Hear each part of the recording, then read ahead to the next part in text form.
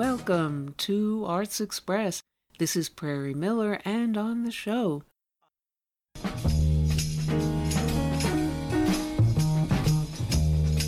Good evening. My name's Garland Nixon. Plenty to talk about, as always. You know, there's a lot going on. You know, my thing is foreign policy. I love foreign policy. I enjoy foreign policy. And I study foreign policy. And I guess this is what I would say.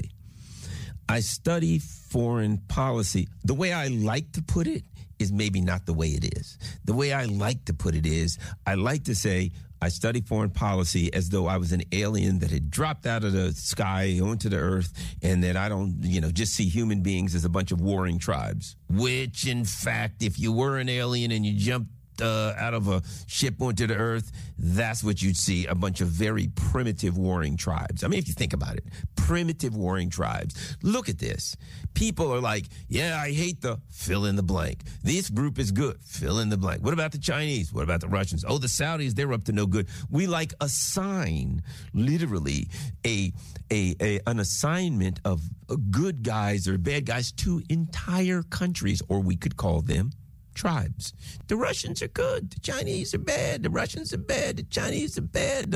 What about the Mexicans? Oh, the Venezuelans. And then we'll take one person and we'll assign the personage of one person to an entire group. And what I find interesting is how easy it is to change that. That the government can come up on any given Tuesday and decide, the people in Uruguay are a problem. Why? We just found oil in Uruguay. That's a good reason in the United States. Let's say we find oil, lithium, or something like that. All of a sudden, there's going to be some issues in Uruguay. And all the United States has to do is start the usual campaign. CNN, hey, we've got former CIA analyst Joho Schmittenfield. What do you think, Joho? Well, those people in Uruguay are a real problem. They're up to no good. They're hurting their people. They're run by a dictator. Blibbity, blah, blah, blah. And Americans, and then you'll start watching the numbers in the American tribe. You, on a little graph, go down, down. What percentage of Americans hate people in Uruguay? 78.1%. Gee, last week it was only 61.1%.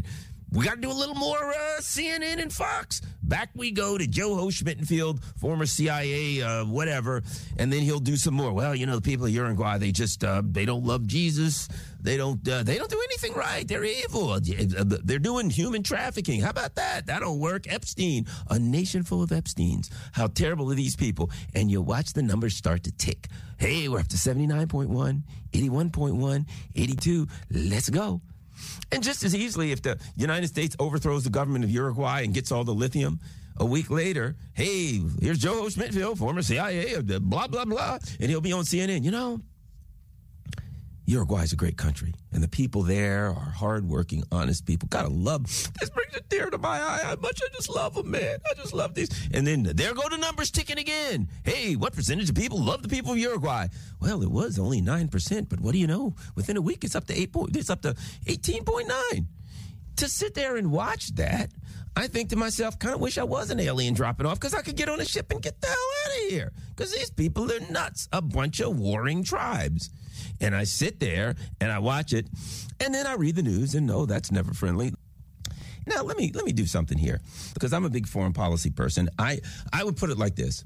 One of the things that I would say about myself is I'm an anti-imperialist. What I mean, empire. The U.S. is an empire, not a country. It's an empire. And we are at the point where an empire falls apart, clearly to me. And what usually happens with empires when they fall apart is they get so big and they start reaching out all over the place, and it gets too expensive. It's so expensive to have bases. We got 800 bases around the world. That's expensive. And what's happening is this. We have so much trouble supporting this gigantic lumbering military with 800 and some bases around the world, challenging everybody. We got to challenge Russia. We got to challenge Iran. We got to challenge North Korea. We got to challenge everybody. We have to run the world. And it is now becoming so expensive to run the world, as it were, a world that doesn't want to be run by us, that home is falling apart. Our infrastructure is falling apart. People at home are starting to ask questions. Why are we spending all this money overseas and nothing for us? And our country is starting to fall apart, as all empires do. And people are starting to notice the contradictions of empire. And I'm going to point out right now some glaringly obvious contradictions. Glaringly. All right. And I'm going to end up in Africa. So this is an article. It's about a year old. And as you know, the U.S. now, China's the big enemy. Oh, Russia and China's the big enemy, right? Russia's evil, China's evil. You know the game, right? So near China in the Pacific, there is a chain of islands, strategically important, I guess, if you're a warrior kind of person, called the Solomon Islands, right? And China has good relations with the Solomon Islands, and they're building a base there that they can bring ships to, and it's a potential naval base, right? But it's about 7,300 miles from the United States. 7,300 miles. It's near China. It ain't near us. Let me read an article from Reuters, from The Guardian. One of the most senior U.S. officials in the Pacific has refused to rule out military action against Solomon Islands. Now, it's a small chain of islands. The United States refuses to rule out military action, literally attacking the Solomon Islands, right? One of the most senior U.S. officials in the Pacific has refused to rule out military action against Solomon Islands if it were to allow China to establish a military base there, saying that the security deal between the countries presented, quote, potential regional security implications, unquote, for the U.S. and other allies. So what the United States said is the Solomon Islands, a small group of islands off the coast of China, the U.S. says if they allow a base on China, we might attack them. That's gangsterism. If you do something that we don't like, we'll kill you. Isn't that what the mafia does? If you do what we don't like, we'll kill you. So the U.S. says, look, if you allow China to have a base, you're off the coast of China. You ain't off the coast of us. But if you allow China to have a base, we'll kill you. Simple as that. We'll kill you. This is the U.S. that says that's got so many people here convinced, yes, we're the good guys. Oh, we're great. Oh, look at that other country. They're doing something mean. Meanwhile, our leaders are going to a little old Solomon Islands, a small chain that doesn't even have a military. They don't have an army. They don't have a navy. They're just a bunch of people on islands. And what does the U.S. say? If you allow China to have a base, we'll kill you. Now, if they were to say, but we're right off the coast of China, that's irrelevant. We're the United States. We own it all. So the United States tells Solomon, hey, look, man, you try to get a Chinese base, we'll kill you. Dead. You're done. Now, I got another article here that you may find interesting. Chinese naval base in Africa, a threat. The U.S. Africa Command General Michael Langley, who is of African descent, has said that the U.S., listen to this, can't let China open a naval base in Western Africa. The general did not publicly state where such a base might be located, but said that it would place China at an advantage over the U.S. Speaking at a hearing of the Senate Armed Services Committee on Thursday, Langley said that he would not discuss the details of China's plans. He stated that a Chinese naval base on the Atlantic coast of Africa would change the whole calculus of protecting the U.S. homeland. Now, let's put those two stories together. And let's work on that just a little bit. The Solomon Islands is off the coast of China, and the U.S. says if the Solomon Islands allows China to build a base off the coast of China, we'll kill you. Dead. We will bomb you. We will murder you. Your life will be over. That's what they mean when they say we will not rule out military action, right? Imagine a mafia guy shows up to your door and says, look, man, you got to give us $100 a month. What happens? We won't rule out that your house will be burned down. You know what's going to happen if you don't give them the money? Your house is going to be burned down. And if the mafia guy says, well, you know, it's a dangerous world out here, just all kind of terrible things can happen. Your legs are going to get broke. When the mafia shows up and gives you a piece of advice, well, we're not going to rule out doing something if you don't do what we want. That means if you don't do what they want, the first time you get your legs broke, the second time you get 3 bullets in the back of the head. That's what it means. The United States, being a mafia state that we are, we dispense with the leg breaking part and simply say, Solomon Islands, you're a tiny little group of islands. You have no way of defending yourself. Why, you're a peaceful people on the islands. You collect shells, you work, you fish. Just a peaceful group of brown people on an island. Do what we want or we'll kill every one of you. That's the United States. That's the good guys. That's who this particular warring tribe is. We're great. We're bringing democracy and independence around the world. But we sure ain't bring it to the Solomon's Island, are we? Because if they try to exercise independence and sovereignty, they're dead men. Now, General Michael Langley says we can't let China open a naval base in Western Africa. Might I say this? I didn't know we owned Western Africa. Equatorial Guinea, per se.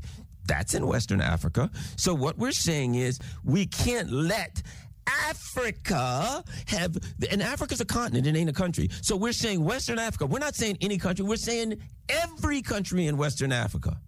We will not let China have a base in there, which implies that we own Western Africa, kind of like slaves. You see, my friend, Michael Langley is the black man in charge of AFRICOM, the U.S.'s Africa Command, all the bases and soldiers and stuff we got in Africa. They put a black man named Michael Langley in charge. And what is old Michael Langley's job to do?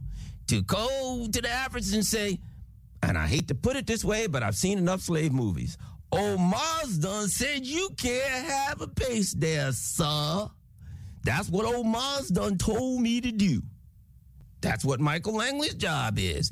And that's what he does. He goes to black folks that look like him. Because, maybe it may look bad if they send a white guy to Africa. And he's like, hey, Africans, yeah, you guys can't have a base. And they're like, but we're an independent sovereign countries and we can do whatever we want. No, you can't. Negroes, you can't have a base. Well, that wouldn't look good. Right? It would kind of look racist if you think about it. So they get a black man to shuffle on over to Africa because we got to respect him. He's the first black general to whip the Negroes. And he goes there and he says what? He says, the same thing that white guy was going to say. Hey, I'm here to speak for Joe Biden. First of all, if you're in Africa and somebody comes to say that to you, you ain't going to like the next part of the thing that they say. And then he gets there and he says, we can't let China build a base in your country. And you say, what do you mean, and in my country? It's my country. Well, it appears to be your country. On the surface, it may even seem like your country. But if China tries to build a base, we'll kill you. Every last one of you will kill you. So, no, you can't have a base. Yes, sirree, that's the good guys.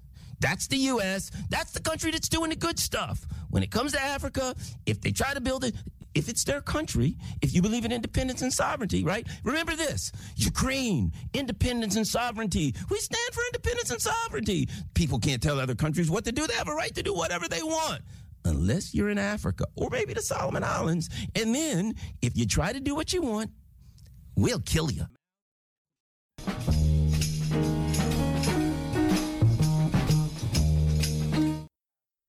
And now on Arts Express.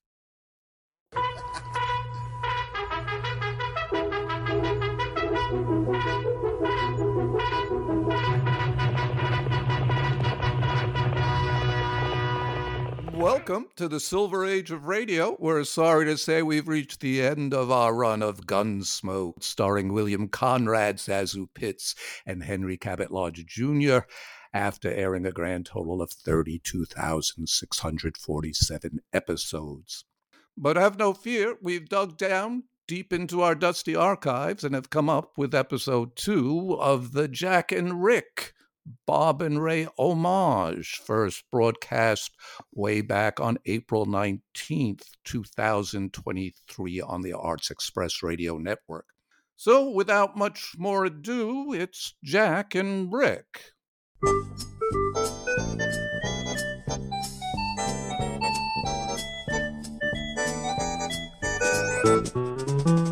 And now, from approximately coast to coast, it's Jack and Rick, bringing you all the news you need in today's crowded information landscape. Well, Rick, what's on board for today? Well, Jack, here on the Jack and Rick Show, we like to highlight up-and-coming emerging entrepreneurs. Ah, those people with the heart, sweat, and ingenuity that make America great. So let's welcome today's guest in the studio, Mrs. Hannah R. Worthington. Hello. It's so nice to be here. You're the creator of the world's largest slice of French toast. That's correct. And just how big is that slice of French toast, Mrs. Worthington? Oh, it's quite big. We had to knock down the kitchen door frame to get it out of the kitchen. Fortunately, we had the help of the Buffalo Bills football team backbench, and they did a marvelous job of transporting it to the eating area. As I understand it, you own a restaurant. That's correct. Toast and Things, just off I-95, a little past Darrell's Dinosaur Village. I understand your father was a restaurateur. He was the founder of the International House of Pancakes. No.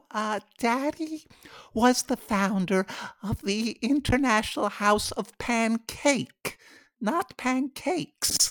See, it didn't last very long as he only had one pancake, so there really wasn't enough food for the customers.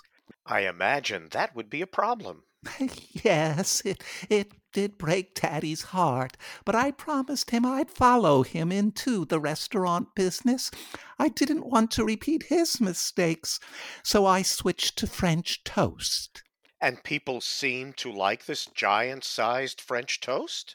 Well, I figure give the people what they want. They seem to like Big Macs and Whoppers and supersized Cokes, so why not serve them the world's largest slice of French toast? Indeed, why not? And we're so very proud of our Happy Meal, which is an order of the world's largest slice of French toast and a side of water. That's a big seller, is it? Well, it's been a bit of a problem. We don't have large enough tables for the toast, so we ask our customers to get down on all fours and we lay the toast on their backs. That can't be very comfortable for them. Well, they don't seem to mind that very much. It's kind of a family thing. And we throw a drop cloth over their heads to stop them from being splashed by the buckets of maple syrup. Do you serve anything else at your restaurant? No, just French toast. We do what we know. And any plans for expansion?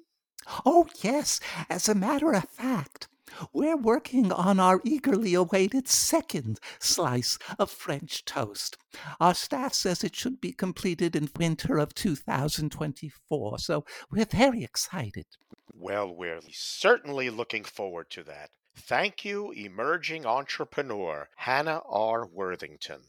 Well, Rick, that was certainly a heartwarming segment highlighting our innovative business community. And speaking of which, now a word from our sponsor. Friends, when you're in the market for non-specific meats, come to Meat City, where they don't bow down to limiting labels. They guarantee no meat they sell can be conclusively identified. Pigs, chickens, frogs, it's all one and the same to the folks at Meat City. Whether it's the 50-pound bag of meat or the assorted vital organs pack, you can always be sure you don't know what you're getting. And don't forget to ask for their Agatha Christie-themed mystery meat party platter. That's Meat City for all your non-specific meat needs.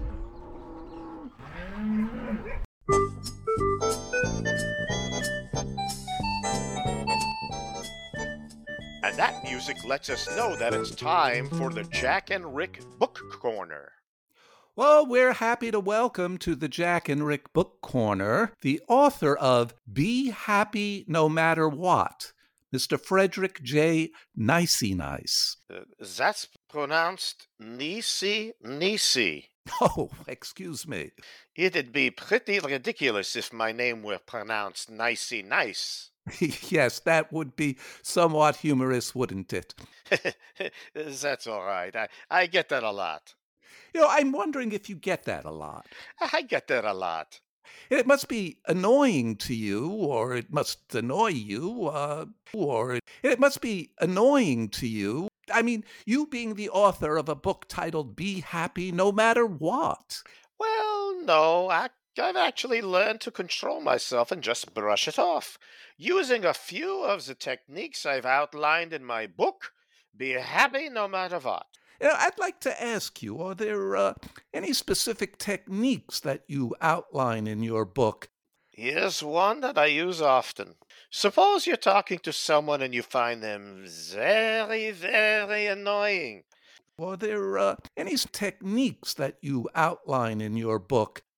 Rather than lashing out and turning over their table, covered with microphones and jujubes, you can just close your eyes for a moment and say to yourself over and over, everything's just fine and dandy. Everything's just fine and dandy. Yes, everything's just fine and dandy. That's what I do when I feel myself starting to get upset.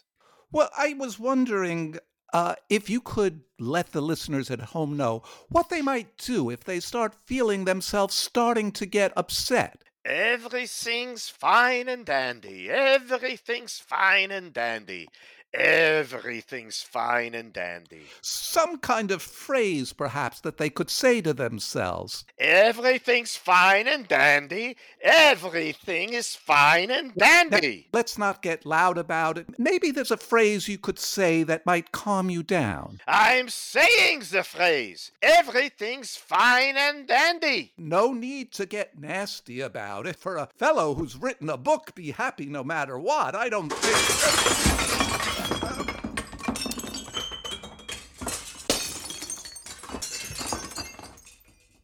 Well, Jack, I don't think we'll be having Mr. Nisi back to the studio anytime soon. Would you like a purple jujube? Yes, that would be the perfect snack while we're listening to this week's dramatic presentation, Wilbur Strawberry, Boy Golf Caddy Detective. But first, this important Jack and Rick public service announcement. Financiers, do you have your deposits tied up in SVB or Signature Bank? Are you still waiting for your bailout? Well, wait no more. Jack and Rick are offering an alternative investment instrument. Put your money into something tangible and recognized worldwide. Each of our handcrafted Jack and Rick snowballs will withstand temperatures of up to 32 degrees Fahrenheit, 0 degrees centigrade. Get your Jack and Rick snowballs today. This is not a prospectus or offer of snowballs, which can only be made through a licensed authorized snowball agent and is not FDIC insured. And now, Wilbur Strawberry, Boy Golf Caddy Detective.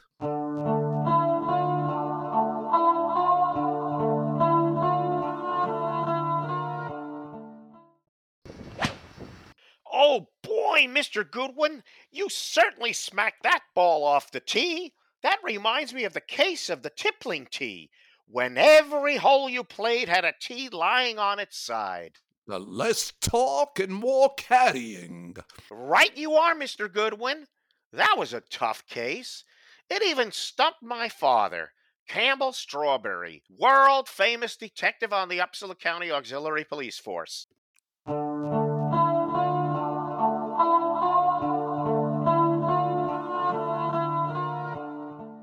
As I remember it, you figured out that you yourself had knocked over each of the tees when you were carelessly swinging the golf bags about. That's true, Mr. Godwin, but you have to admit it was a real stumper. Just like the puzzle of the gaseous golf cart. Everywhere you went, the cart spewed out fumes, and it was supposed to be electric. That was a real head-scratcher and a stinker of a case.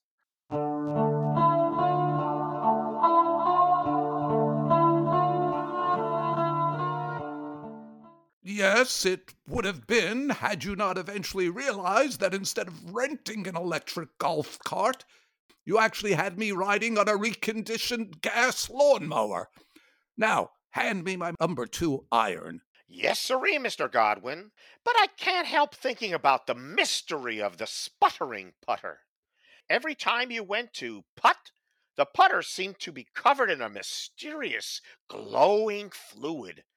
That was certainly a challenging brain teaser.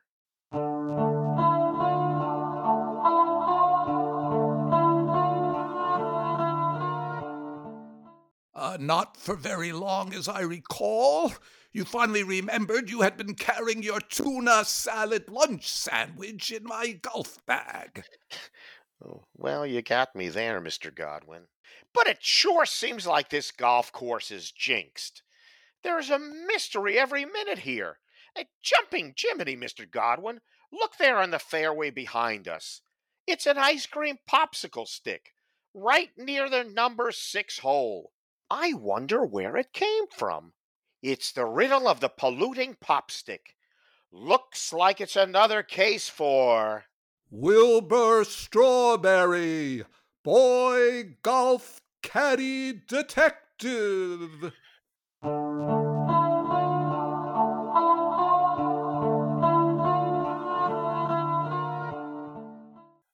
Now, what did I do with that good humor ice cream bar I had? Well, Rick, that's all the time we have for today. And this is Jack and Rick saying this is Jack and Rick. In the land of the blind, The one-eyed is king. and you've been listening to Jack and Rick, episode number 2, which is another of our Bob and Ray-like tribute segments, especially written for Arts Express by myself. It featured Rick Tooman all the way from Dallas, Texas, and your correspondent. This is Jack Shalom for Arts Express with host Prairie Miller.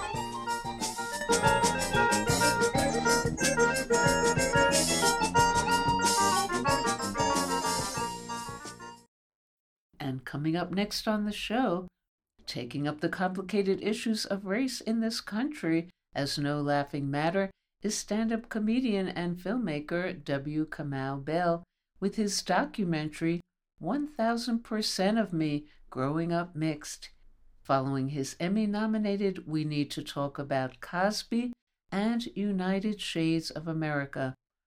Hello. Hello, Kamau, and welcome. Thanks for having me. How do you see your documentary and the idea for this documentary as uplifting for those of mixed identity out there, and on the other hand, for you in your own life personally? I mean, I hope it adds to the conversation. I feel like since I've been working on this film, it's become very clear to me that there's not a lot of spaces in our culture and mainstream culture to talk about mixed people or their experience, or for them to feel comfortable to talk about their experience. And I think by focusing on kids, including my own kids, who don't know that there's not space for them to talk, they just take up the space that they feel like they want to take up. It hopefully can help mixed race people of all ages take up more space to talk about their experience and encourage them, and also maybe give people outside of this discussion, people who are not mixed or not parents of mixed race kids, understand that this country is often overinflates says that we can't talk to kids about race and racism. It's too much for them to handle, and yet you have an hour of this film of kids talking about race and racism and showing you that it's not too much to handle. And what can you say about your life choice and mission of a comedian as a mission to heal a broken world with humor? I'm laughing because I was like, was that my choice? I mean, I just wanted to be a comedian because I thought I was funny and I was an only child, and I watched Saturday Night Live, and I've talked about other people I was inspired by and done work about that. So I just wanted to be a comedian because I thought it looked like a fun job. And I think then the deeper you get into any job, you figure out, wait, what is my purpose here? What is my point here? And I think I realized, I had something to say because I think my parents made me have something to say. I've always talked about the conversation about race and racism in America was a continual conversation in my house growing up. So I think it was natural that as I got older and started to care about the world more and had kids, I started to want to engage in that conversation. And then I think it was important to me to try to have that conversation in a way that felt like it was additive and not taking away, and also that was making it easier for other people to understand. And would you say that in your exploration of the issue of mixed race, that those who are mixed as people of color have an easier time of acceptance than those who are part white, because the white world is less accepting and tends to view everyone else, no matter how mixed, as generic people of color? I think one thing that was important about the film was to try to get as many different experiences in there and as many different versions of mixed in there. I think a lot of times when we say mixed, we think black and white as the mix, and I think those are my kids' mixes, but that is not, that is, most of the kids in the film are not that, and we have some adults in there too. I think what's clear is that a lot of this depends on where you grew up in America and what your parents' experience of talking about race and racism was before they had you. So I think it could be that if you have white parents who had engaged in discussions of race and racism in their lives and learned to empathize with the black community and understood white supremacy and structural racism, you could be a white kid who is, to use a very loaded word, who's woke. But if you're a mixed race kid growing up in a community where you're the only mixed race kid and nobody wants to talk about your identity or people don't want to hear about you or speak to your identity or quote unquote complain about your experience, then you're going to grow up sort of messed up and you're not going to have access to the conversation or access to the resources. So I think a lot of this really depends on where you grew up in the country. And I think if we shot the film in the Bay Area, kids out there have a lot more access to this conversation. And I think that's why we wanted to just focus on the Bay Area. But I think we could make films every year about different parts of the country and mixed race experience and find that everywhere you go, the experience is going to be very different. Oh, and are you planning to do that?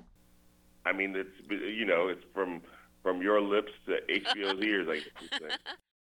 And how do you see your film in the larger context of African Americans in this country as mostly mixed race themselves, especially more spoken about with the advent of DNA tests? Well, as we actually had a kid in the film at one point say that she's talked about the idea of race as a social construct that she had learned from her mom that race was a social construct, and that's certainly something that I believe and understand. That this race is not real science. It is not a real thing. It is a social construct. But we have invested so much into it that you have to deal with the reality of race, even though race is a movable thing that changes based on who's in charge and what they want to get away with. So, for example, we call my kids like mixed race. My kids might say they're half black and half white, but I've had my DNA test. I'm only 72% black. So that makes my kids 36% black, but that doesn't mean that they're not, by the nature of the social construct of race, half black. So I think that we have to understand that these concepts are always, the line is moving and changing. And as we talked to an elder Roy in the film, that when he was a kid, even though he had a white mom and a black dad, nobody thought of him as mixed, because if you were black at all, you were just black. So I understand that in my kid's lifetime, we're saying mix now is the identifier. That identifier is most likely to change in their lifetime because they're going to figure out something that makes them feel more identified or more supported. And what can you say about some of your other activities as the ACLU Celebrity Ambassador for Racial Justice? I can say that they apparently couldn't find a more famous black person to be the Celebrity Ambassador for Racial Justice. I love my work with the ACLU. I try to do whatever they ask me to do. I think that their work is important and necessary right now. I don't want to say maybe more necessary than ever, because it's always necessary. And they find that my work aligns really well with them. So, even if I'm at the early stages of working on things, I will reach out to them and say, is there something you have here, or information you have? Just as a resource for information. I'm a big person who likes to gather. I'm a big gatherer of information. So, and then with this film, they're one of the partner organizations that we're going to help. That's going to help us promote the film because they feel like this aligns with their work. So I just, it's right now with the way this country is, we all need to get a bucket and help bail this and help bail out the ship. And the ACLU we have similar buckets, so we like to work together. And what about what you're up to on the advisory board of Right to Be? Right to Be is an organization that is really it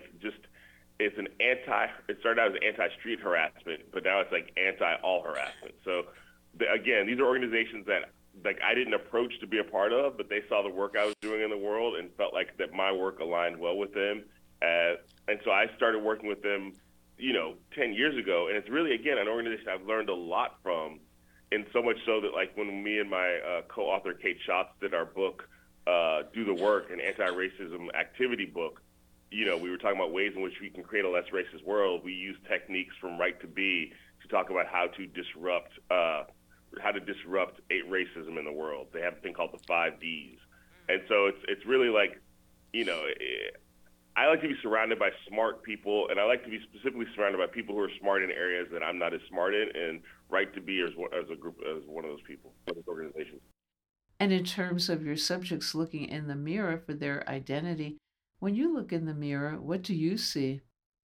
I sort of knew growing up that my identity was politicized. So I always say that, like, if I close my eyes, I'm an only child. That's the way I would identify myself, because that's the thing I feel that sort of most explains the world to me. The way I sort of process the world is through the lens of an only child. But if I open my eyes and see my image and see the way people look at me, then I would say I'm a black male, and that's, for me, that's one word. It's not black and male. It is a black male, black man. And I know that, like, I can't really, this is where Kimberly Crenshaw's idea of intersectionality comes in. I can't separate those two when I'm out in the world, because it's the unity of those two that sort of defines how the world treats me. And your film presents a positive portrayal of mixed identity, but what about in the larger reality of the continuing racism and police violence and murders and the mass incarceration of predominantly people of color? For me, this is like, I think about, like, not that I'm comparing myself, but like Bob Marley had a lot of songs about the revolution, and some of the songs were dance songs, and some of the songs were screeds. And so I've done a lot of work in my life, especially with United Shades of America. My film, We Need to Talk About Cosby, my docuseries, that is really more directed to the root causes and really more hitting these things at an adult level. With this film specifically, we built it on kids, and I wanted to make something that kids and families could sit down and watch together.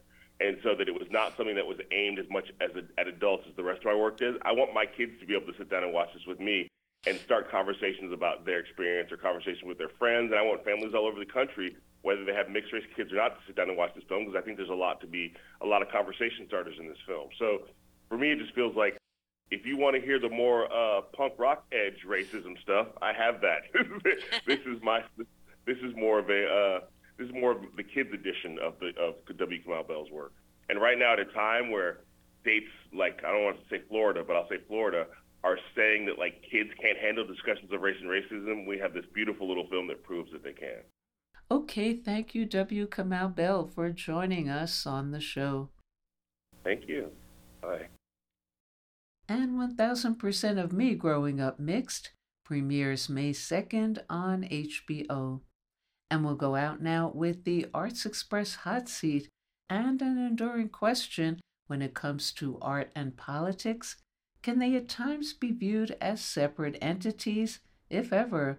Our Arts Express artist in residence, Peter Wise, explores these issues with French-Tunisian Iowa-based artist Cecile Houel, commissioned to paint a continuous series of Nobel Peace Prize recipient portraits. But what about the controversy concerning awarding war criminals like Kissinger and Obama, who was the president who most bombed the world? And as they discuss her controversial as well most recent portrait, Theodore Roosevelt. So, Cecile, did you want to say something about yourself? Peter, thank you for suggesting this interview. It's wonderful. So, I'm coming from a French father and a Tunisian mother, and but it's been about 15 years now that I am in the United States. I'm American now, proud American. And so I'm an artist living in Burlington, Iowa, and being very privileged to have a space where I can produce different sizes of artwork. Now focusing more on my Nobel Peace Prize collection.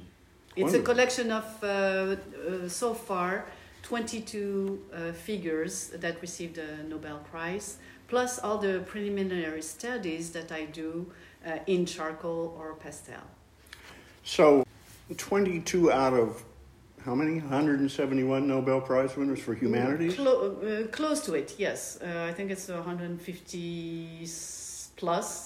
So I still have a lot of work to do ahead of me. Indeed.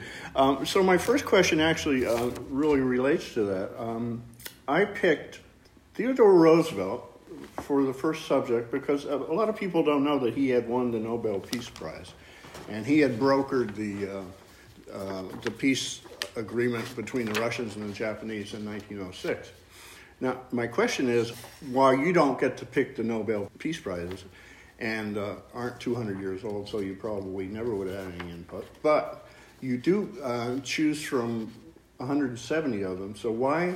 I thought Theodore Roosevelt was a really provocative choice. Can you explain your choice, given his military stance, so to speak? He was a bit of a warmonger. He had invaded Cuba with the United States. Were you aware of these things when you painted them? Or? Certainly. In fact, when I choose a figure, I always go through his biography and make some studies, researches before I decide to go ahead and do the painting. But since I don't stand in political, I don't see things politically, I'm fully aware of the controversy that they represent.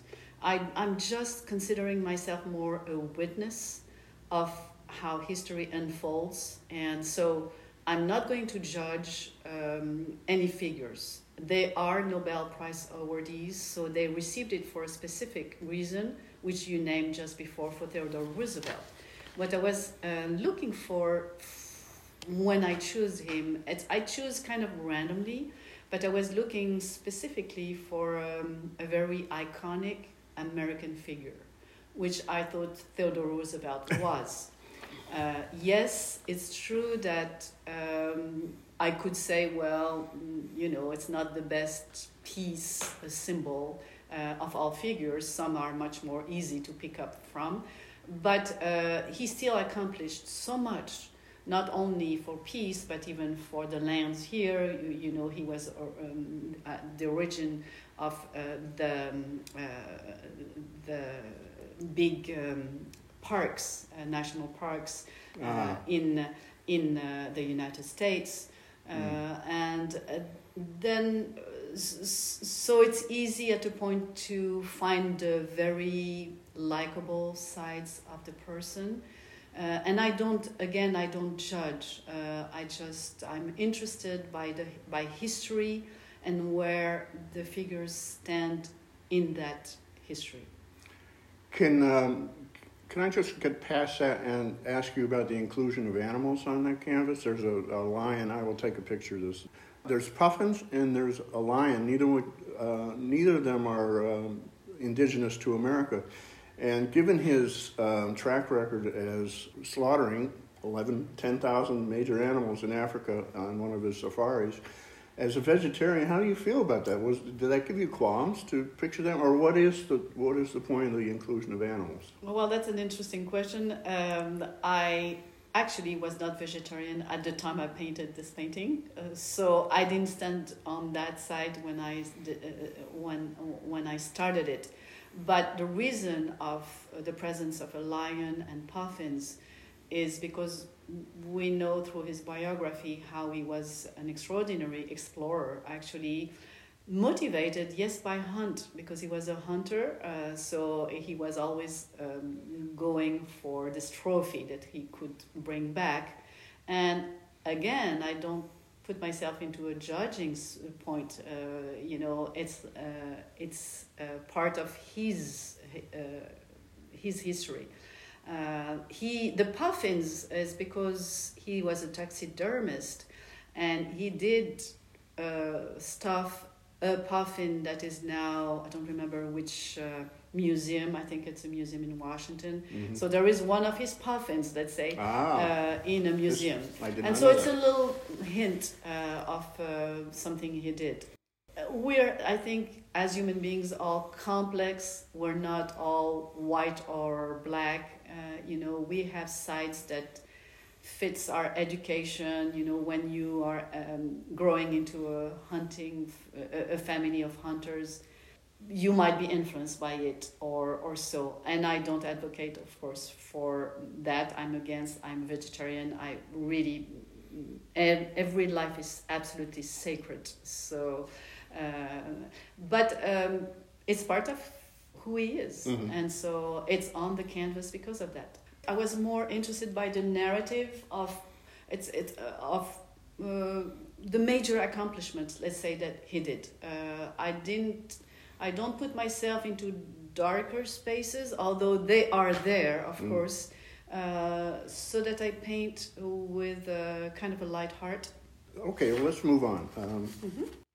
Let's see, I asked, would you have painted Lenin or Trotsky, both of who brought the Russian participation in World War I to an end, if the Nobel Prize had been given to them for signing the Treaty of Brest-Litovsk in 1918? In other words, they ended the Tsarist war and saved millions of Russian lives.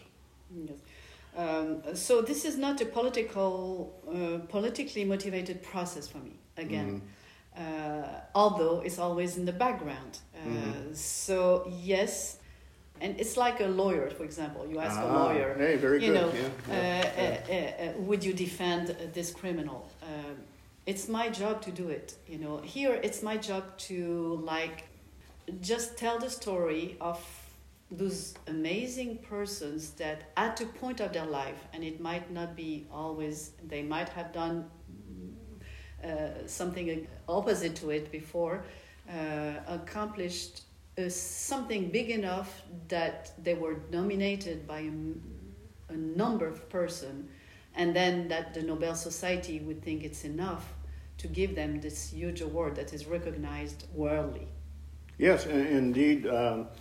The president of Eritrea, who's a total dictator, was given the Nobel Prize, I don't know, not too many years ago, and he's still a dictator. So it's a thought process which I wouldn't want to engage in, and I don't think you want to engage in. You're given what you're given. Exactly. I'm trying to stay, and I'm doing it. In fact, I'm not trying. I'm staying into a very neutral zone where I'm more interested by why they were awarded it than all their previous background or what they've done after.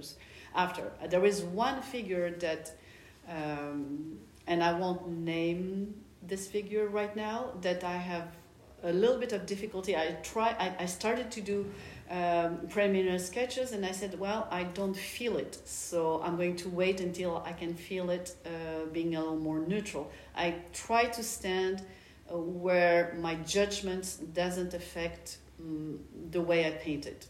Okay, well, it's very interesting. Getting into the painting and process of your painting, they're very large paintings. They demand a lot of energy by the looks of them. I mean, they are, 4 feet by 4 feet, I think. They're life size. It's almost as if are you interviewing that person as you paint? Are you interacting with them? Is this a voyage of discovery for you about your feelings for that subject? Yeah, I think it's a very well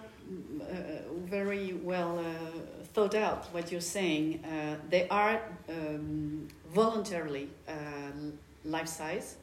And I have decided to put them all at the same level, so that when I have a large show, when they're all together, they're all facing us. So there is two ideas with that. The first one, and obviously when I paint them, I do have at a point their eyes facing me, and the idea is to reflect their actions towards peace. I'm going to find it back to me, feeling it back to me, and I will reflect on myself and say, what can I do better every day in my life to act towards peace in a world that is somehow tormented. So yes, there is an interesting interaction between a 2D on-canvas person that is very present because they are very realistic, and then how I can feel and reflect on myself, and to try to really celebrate all of that instead of putting myself in a place of judgment again. Okay, that's the height of non-judgmentalness, I guess. Now, do you have any exhibitions coming up? So right now I am in the process of having a Nobel Prize collection exhibition, hopefully, but the contacts are kind of slow right now with the World Food Prize Foundation, which is in Des Moines, Iowa. Pretty close. So it's been a slow process since the pandemic. We've been talking back and forth. But other than that, for now, the collection is at my studio. Have a beautiful space in Burlington, Iowa. And I am in contact with a few organizations. I would like to have a big show with, let's say, most of them on the wall. And so it always takes time to organize an exhibition with paintings of this size. And you need an enormous space. Yes, exactly. If you open always to some solicitations. That is mainly to create peace events. So above just the painting themselves, it's the message that they carry that interests me the most. How can people see your work? You have a website, correct? So I have a website. I have a presence on Facebook, which is pretty active. But yeah, and my website is not also very active, let's say. But it gives an idea of the collection. Mm-hmm. There is, for now, 21 of them, the Nobel Prize portraits on my website. And as soon as there is a new one, the new one is I'm going to put it up with my daughter taking care of my website very soon. So yeah. Can you give your web address, because people might not be. Yes, so it's CecileWell.com. Okay, and that's H-O... So H-O-U-E-L. H-O-U-E-L, yes. And pronounced well. Yes. Yes, okay. we don't want to damage the French language, that's for sure. Okay, I'm going to wrap up now. You've been listening to Cecile Houel and telling us how she works and why she works, and it's always fascinating, I think, to listen to an artist. So thank you, Cecile. Thank you so much, Peter. It was a great pleasure. And that's all we have time for today on Arts Express, Expression in the Arts. And if you'd like to express yourself too, you can write to us at theradiogoddess@gmail.com. Until next time, this is Prairie Miller leaving the station.